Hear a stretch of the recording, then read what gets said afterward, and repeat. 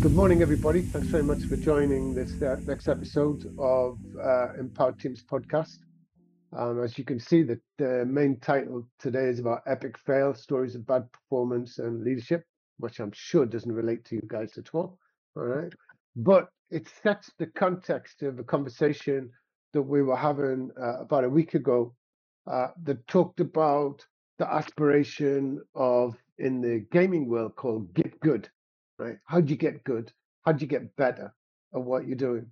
And how do you focus on daily and weekly activities as against having long-term personal development plans, as against having a yearly review? Something that makes a difference in the now to the way that you engage peer-to-peer coaching and coaching that comes from working with seniors who may have different ideas, may have different ways, but you're touching human performance and looking how to make a difference as and when it happens, and putting that in relationship of the fear of failure, of the fear of getting it wrong.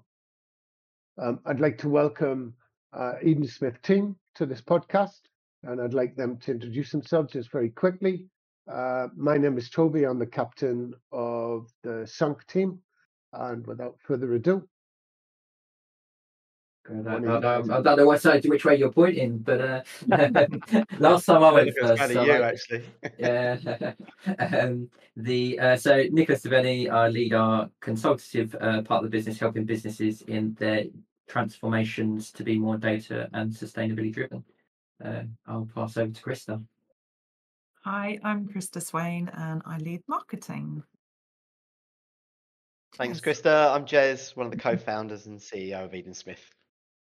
Right. Thanks very much. I mean, I think the key thing in kicking this off, guys, right, is to have a view on what you guys mean by leadership performance, right, and failing. You know, what how do you balance that? You know, because generally failing is not a good thing, is it? I mean, failing is like a career-ending move. You know. Depends how you look at it, right? So I think failing is learning. I've actually spoken. There's a business that I know quite close to me, not our own one, obviously, but they have a monthly cock up championships presentation where they take all of the biggest mess ups throughout the month and celebrate that, and then give an award for the biggest screw up that happened that month in the company. And everybody hears about what actually happened and shares it. And I think it gives us a safe place to talk about failure. And it also celebrates failure and the fact that you learn from failure, and also shares and gives a bit of direction to other people in the business about, you know, what maybe not to do. And this was the impact, and therefore might change behavior. So I don't see failure as being a bad thing. I think, and we do it all the time. That's a relatively new appreciation in business, right? We go back 8-10 years, and that wasn't the view, right? And I think there's still a few businesses that are struggling to make that change and to give the psychological safety to say you made a mistake, to say you failed, or to say, you know, actually this month my performance isn't as great as it could be. It's also about giving that permission for people to fail and to take risks and to innovate and be creative without that fear of falling down and someone going, you did it wrong. Absolutely. And also what we're talking about right now in failure, if you compare what you're looking at when you speak of failure, a lot of it is around an action, something that happened, a task that was supposed to be performed where it went wrong, or something like that. But then look at how business performance is measured, and that's typically around KPIs and output. I see where I see there being a gap in where leadership team should focus on the company or the people is that middle bit. It's the middle ground. So it's not just about, did you meet your targets? Was it a failure to miss your targets? Well, not necessarily, because you don't really understand the reasons why. But often the reason that that's happened is because of behavior of the business, or how what approach was taken, or whether feedback was shared, or whether the right questions were asked. And what we're trying to do is get those two things working in comparison. And unless you have conversations or you share what went wrong, it's very unlikely that you're going to be able to fix that the next time round. So you get repeat failure, and you get onto that hamster wheel of the same thing happening again, which can be an issue, in my opinion. In the data world, we talk about this as measuring the wrong metrics, right? And metrics drive behavior.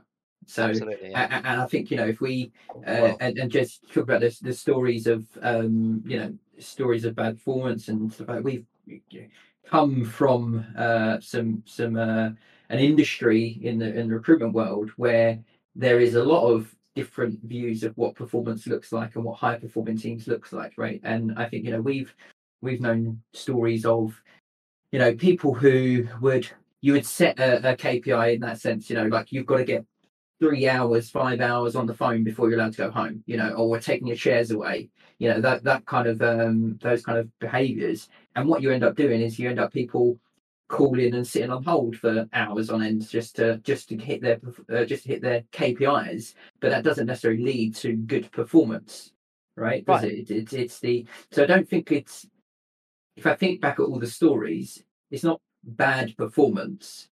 It actually comes down to bad leadership, right? We can skip them 2 words in the middle of the title. And it's story. It's the bad leadership that leads to bad performance. It's measuring people's performance using the wrong metrics.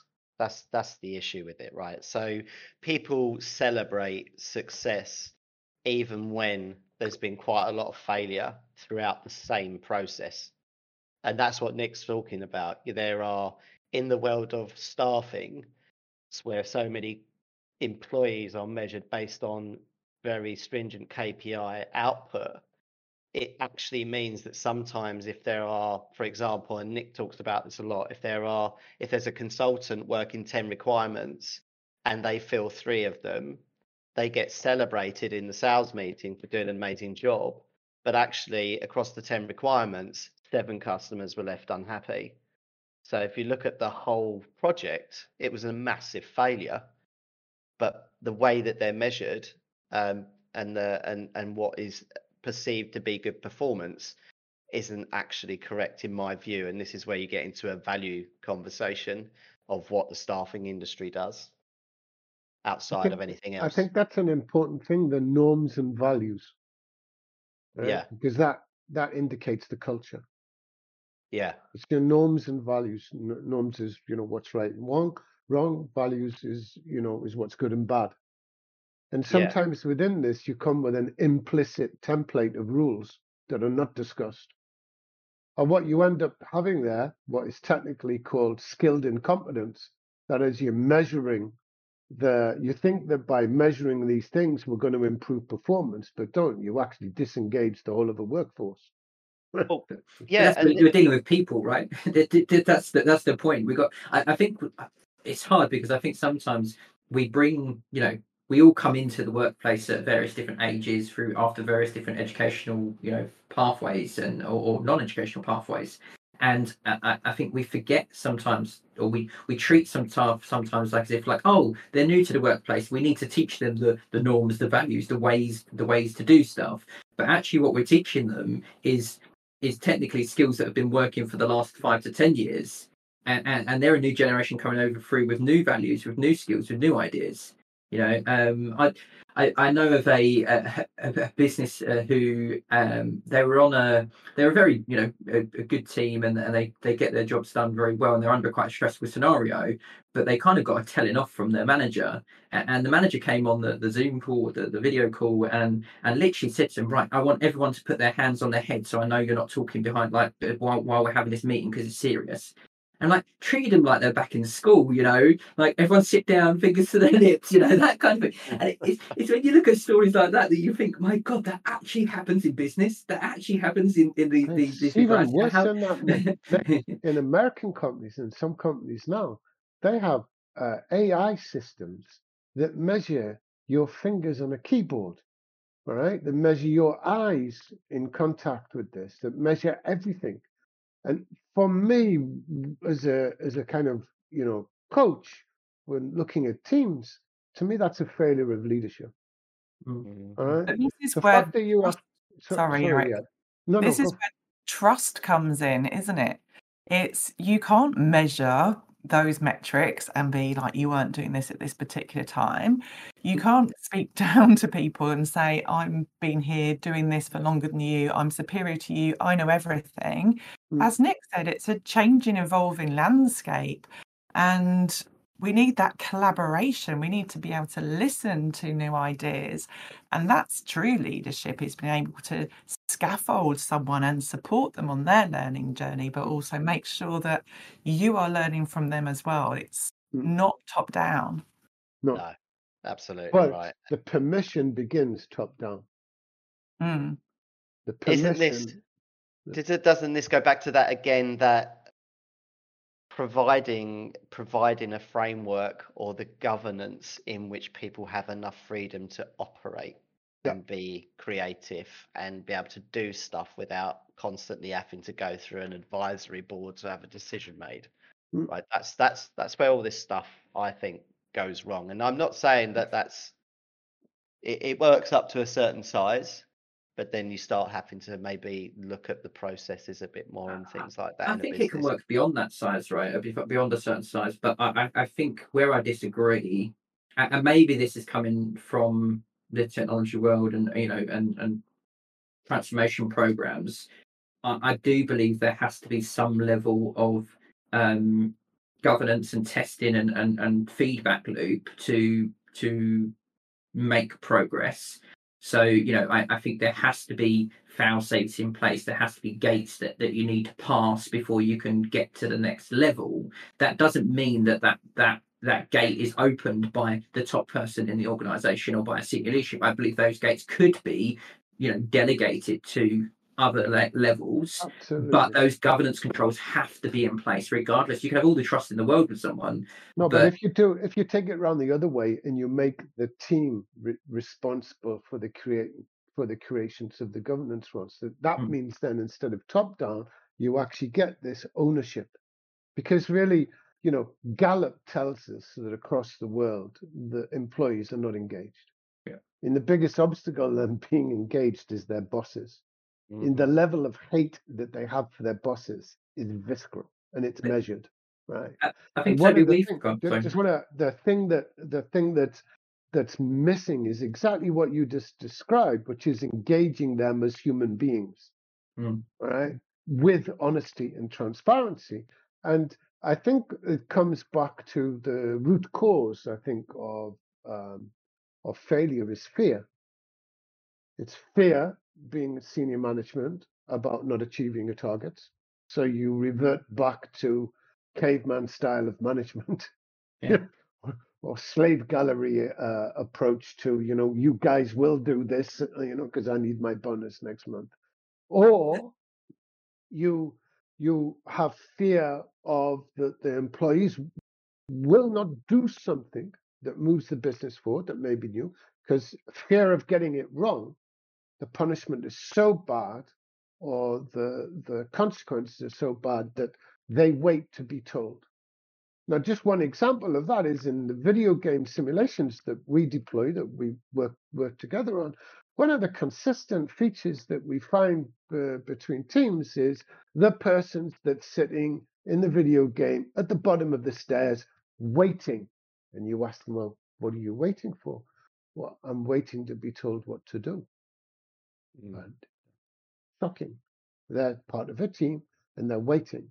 And so there's that sense of what you just described of the person grows in an area where there's safety, but there's pressure, because you can't have no pressure. And then they can start to do something in listening to you guys talk, then you help them make that jump across the fear barrier, right? But I think coming back to your point before, Nick, that's quite new. There Yeah, are as I said, many organizations that, sorry, go on. as I said, I hope that maybe I'm getting to that age now where I'm a little bit more longer toothed, but I don't feel that my journey has been that long ago. And there's stories of where I was told that was the way to manage, right? That and don't get me wrong, the other businesses I've been in went through loads of leadership training. We took a slightly different approach, but there were times where you started work at this time, and if you weren't ready to start work at that time, I'm going to make you start work at that time. I actually haven't apologised to the guy, and maybe I should reach out to him in like an AA style meeting. I don't know, but there's one guy, and he's only young, and he's still eating his breakfast at 8:31. I just picked up the whole thing and put the whole bowl in the bin. Milk, cereal in a black bag in a bin, right? And it was just like, I've told you many times before, we've had this discussion.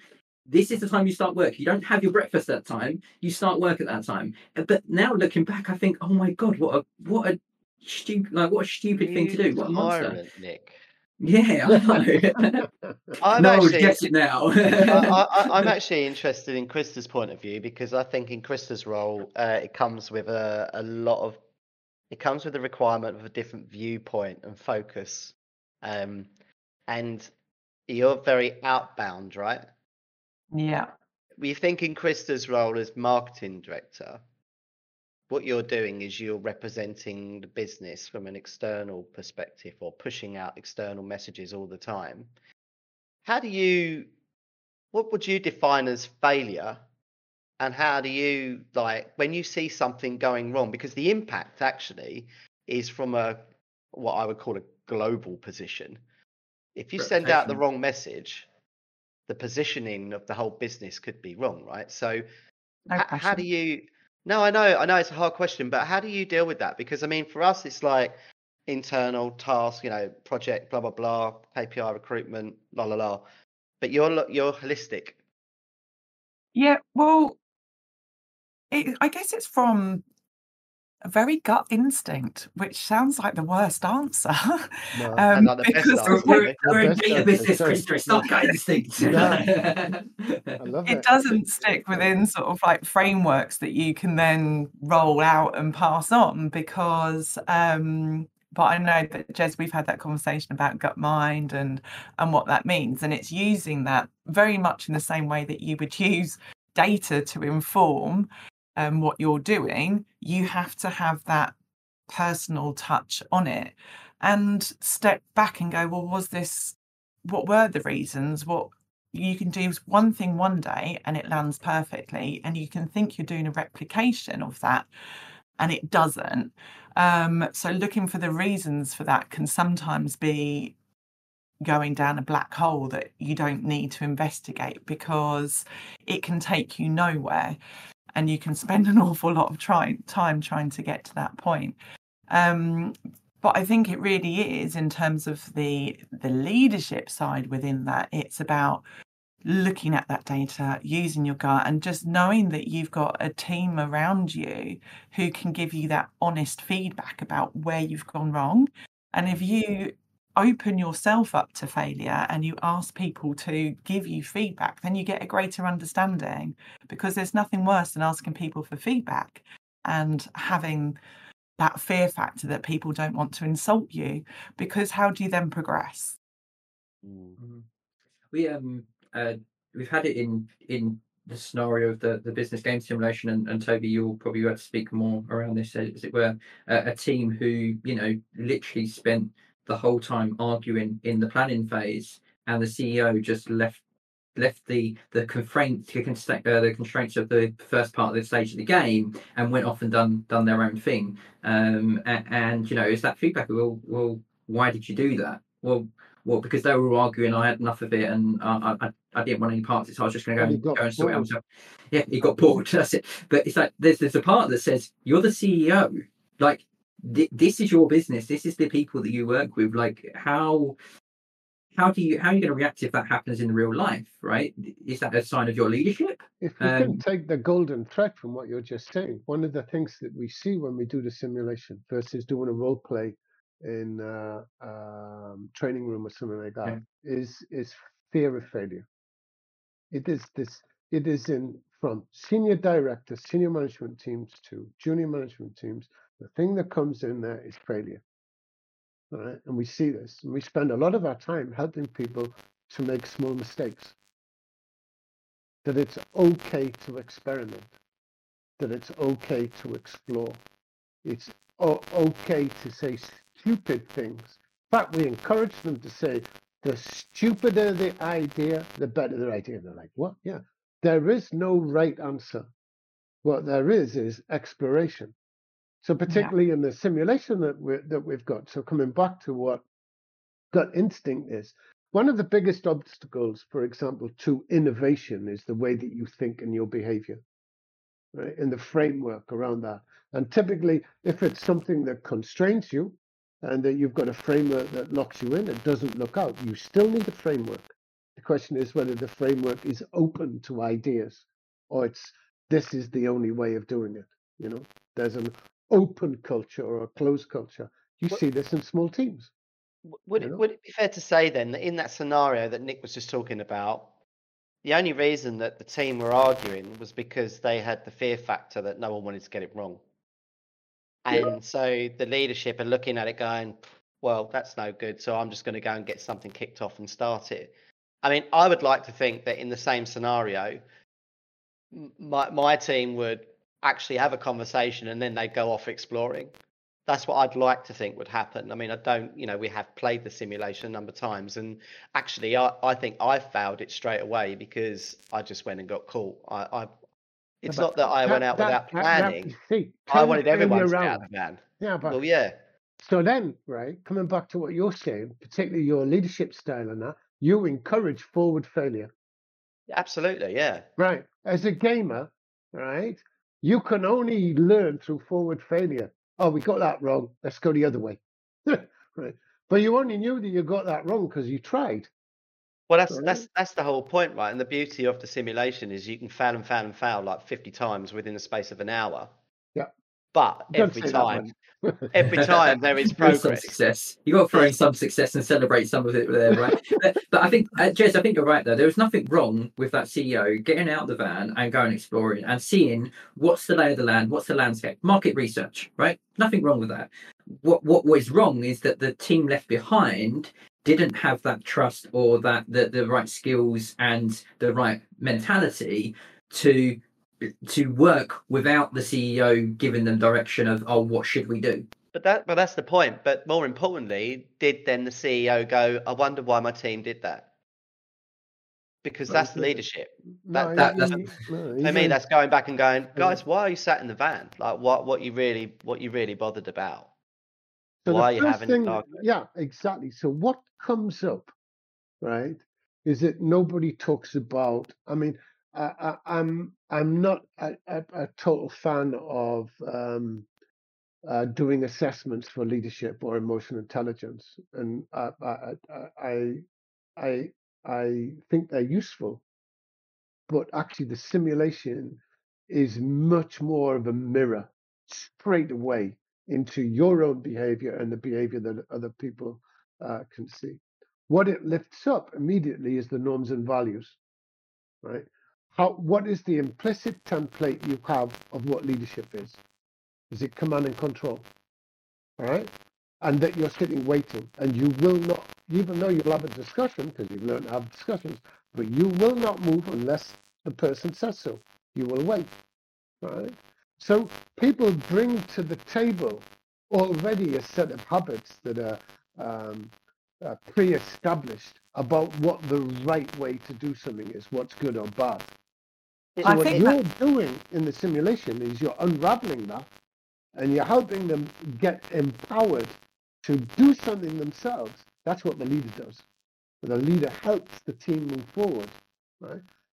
So that decisions are made collectively, but with guidance. Sorry, I interrupted something. Krista. Yeah, no, I was just going to say it's about being reflective, isn't it? And what Jez said was he'd go, well, but why has that happened? And I think having that reflective process being built into your leadership style and understanding, having empathy, inquiring about why things are happening is so important. And I think that's why it's so nice within this simulation, is because you have that opportunity where you're out of your immediacy, you're out of your familiar workplace, but you're being thrown into a workplace simulation. And you've got the coach there to kind of go, did you realise you did that?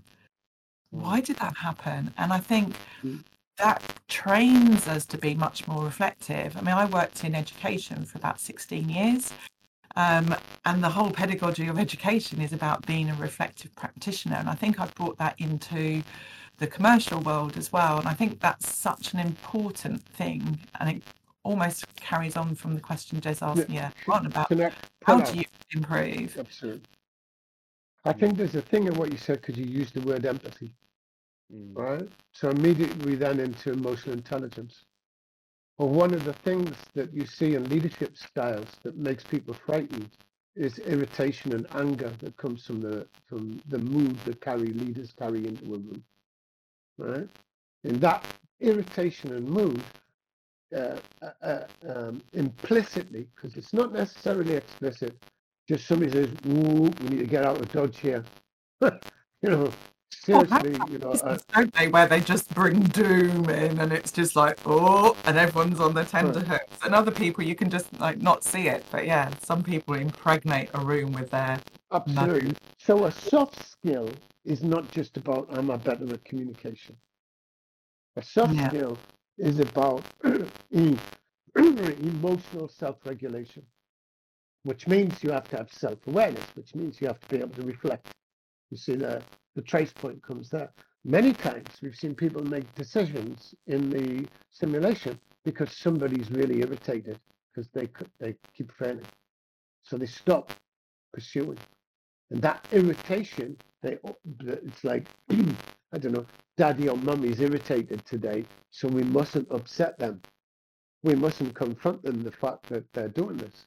Well, actually, it's a great opportunity because we've seen people who are having difficulty with the door code in the simulation, for example, where they demand that the whole team and everybody's quiet while they do the door code. What? I mean, and this team of people are high top business consultants. I mean, Eric is sitting in the background doing the production of this, but he'll remember it very well when we sat there like jaws hitting the deck, that this person's irritation can stop the whole function of the team. So you've got this other dimension to failure, which is an especially when you bring emotional that dimension. especially when you bring that into, again, we're people, right? We have lives outside of business, right? We get irritated and frustrated by things that are not necessarily business context, and we have our own emotions and bodies to handle. So if you think in that business scenario, something completely unrelated to the performance of the organization, the performance of the business, could actually stop the whole business working because that individual was frustrated or irritated for that day. Fair to say though that the simulation, which what I like about it is it pulls out your other profiles. So we all have a work style and a personal style. There's no doubt about that, right? We definitely shift or we change elements of our profiles when we go into work mode. So when you go into the simulation, that's typically what is going on. The interesting part about it is it's actually probably mixing the two quite a lot because it's in a simulation and it's like a game. You're probably in your personal profile, but then you get challenged with certain tasks, which then get you here. And then, of course, you've got your team around you as well. So you're trying to apply the work profile, but you're playing a game, and then people get irritated in your behavior and the way that you react. Because I can imagine that there would be people that would get very frustrated, and in the scenario that Toby was talking about a second ago, where someone's asking someone to be really quiet, it's kind of like being in a boardroom and everyone's talking, you're trying to get your point across. And it's like, can everyone just be quiet? Like, it happens a lot, when you got these big meetings and stuff like that. And depending on how you deliver that message, whether you got a smile on your face, the tone of your voice, the words that you use, will actually depict whether they're receptive or not to continue with the process in either a meeting or in the simulation. Yep. And you've got to be really, really careful of that, because it's about energy and maintaining whether they're still happy to work in that environment of freedom to make decisions and go and explore, which is And I it's really not like the way ultimately that what you want they to do. respond to that instruction if it's become a bit aggressive, because they might do it out of fear, out of Right. any other emotion, but it's how receptive they then are to the rest of that meeting. Or have you just Right. put everyone in that room Have you into just a killed giant it? drop? Yeah. Yeah. I mean, Well, I remember we're being coming. in a it was in an education environment, and I really respected the leader and had some good conversations with him, but he did have an element of distilling fear in people. So he was just like, so our values, our ethos, beginning of new year, does everyone agree with it? And everyone's like, yes, perfect, yes. We went round this table and there's about 30 of us, and I was near the end. And I went, on paper, it's amazing, but do you think we've actually instilled it within our school? And everyone just went, ooh, looked at me with horror, Deep and breath. then the head kind of just smiled, laughed, and went, you've absolutely nailed it. And then they all looked at me in horror again, because I'd challenged, but also been given praise for challenge, when they all knew that they were being unauthentic in their own response. A So wonderful it story, was that. really interesting dynamic to see play out. Psychology. Yeah. So, guys, we're coming to the end of the podcast here. I think it's you've covered a wide range of subjects. I think that we could sort of reinterpret the epic, because while there's lots of epic examples out there, Google is your friend if you really want to see some classic industry failures out here. But what we're actually focused on is the human being in the work environment, and that um, capacity to improve in who we are, and to do that within a social environment, and with leaders that um, help us get better, that actually have an interest in us to get better. And it's not just instrumental. Do you want to add a few sentences on that, Nick? I Before we think wrap up? I just end with, I think from a young age, stories throughout life, throughout the history of humanity, have been used to teach, right? And I think unless we share those stories, unless we have sessions like this where we can turn around and say, oh, I know someone done this, or I done this, or oh, have you heard this story about I know this ant that walks through the jungle and this happens to them? Unless we can share this information, we can't process it and learn from it. So I think failure is good. Sharing of failure, sharing of success, and sharing of experiences is what leads to better performance and better leadership in my view. Providing a safe space for me is the most important thing. Give people a safe space to speak. Yeah. And then whether you like it or you don't, you can have that conversation afterwards. But ultimately, if you try and silence people, I think that is the worst possible thing that you can do in any Yeah. organization, especially if that communication comes from anybody in what you would perceive to be a higher hierarchical person in an organization that is set up like that, or even just someone who holds a title in a leadership role. Mm. It can just literally be so damaging. So I think providing that safe space and sharing, like Nick said, is absolutely right. Share as much as you possibly can. Share as many failures as you can. I actually think we should put this in our business straight away. Like, let's actually really see what things went wrong in the company and actually talk about them weekly. Like, that was the other point at the beginning of this conversation, was how often are people doing it? Looking at previous performance, what went wrong, and having a rigid hand on that doesn't help anybody. Let's just keep talking about where there's been some screw ups. Yeah. And having a laugh about it and working out how we can make sure it doesn't happen again is a much better way to move forward. I've enjoyed the conversation, though. I always do. Thank you, Krista. I think truthfulness, having that transparency and that honesty to build trust.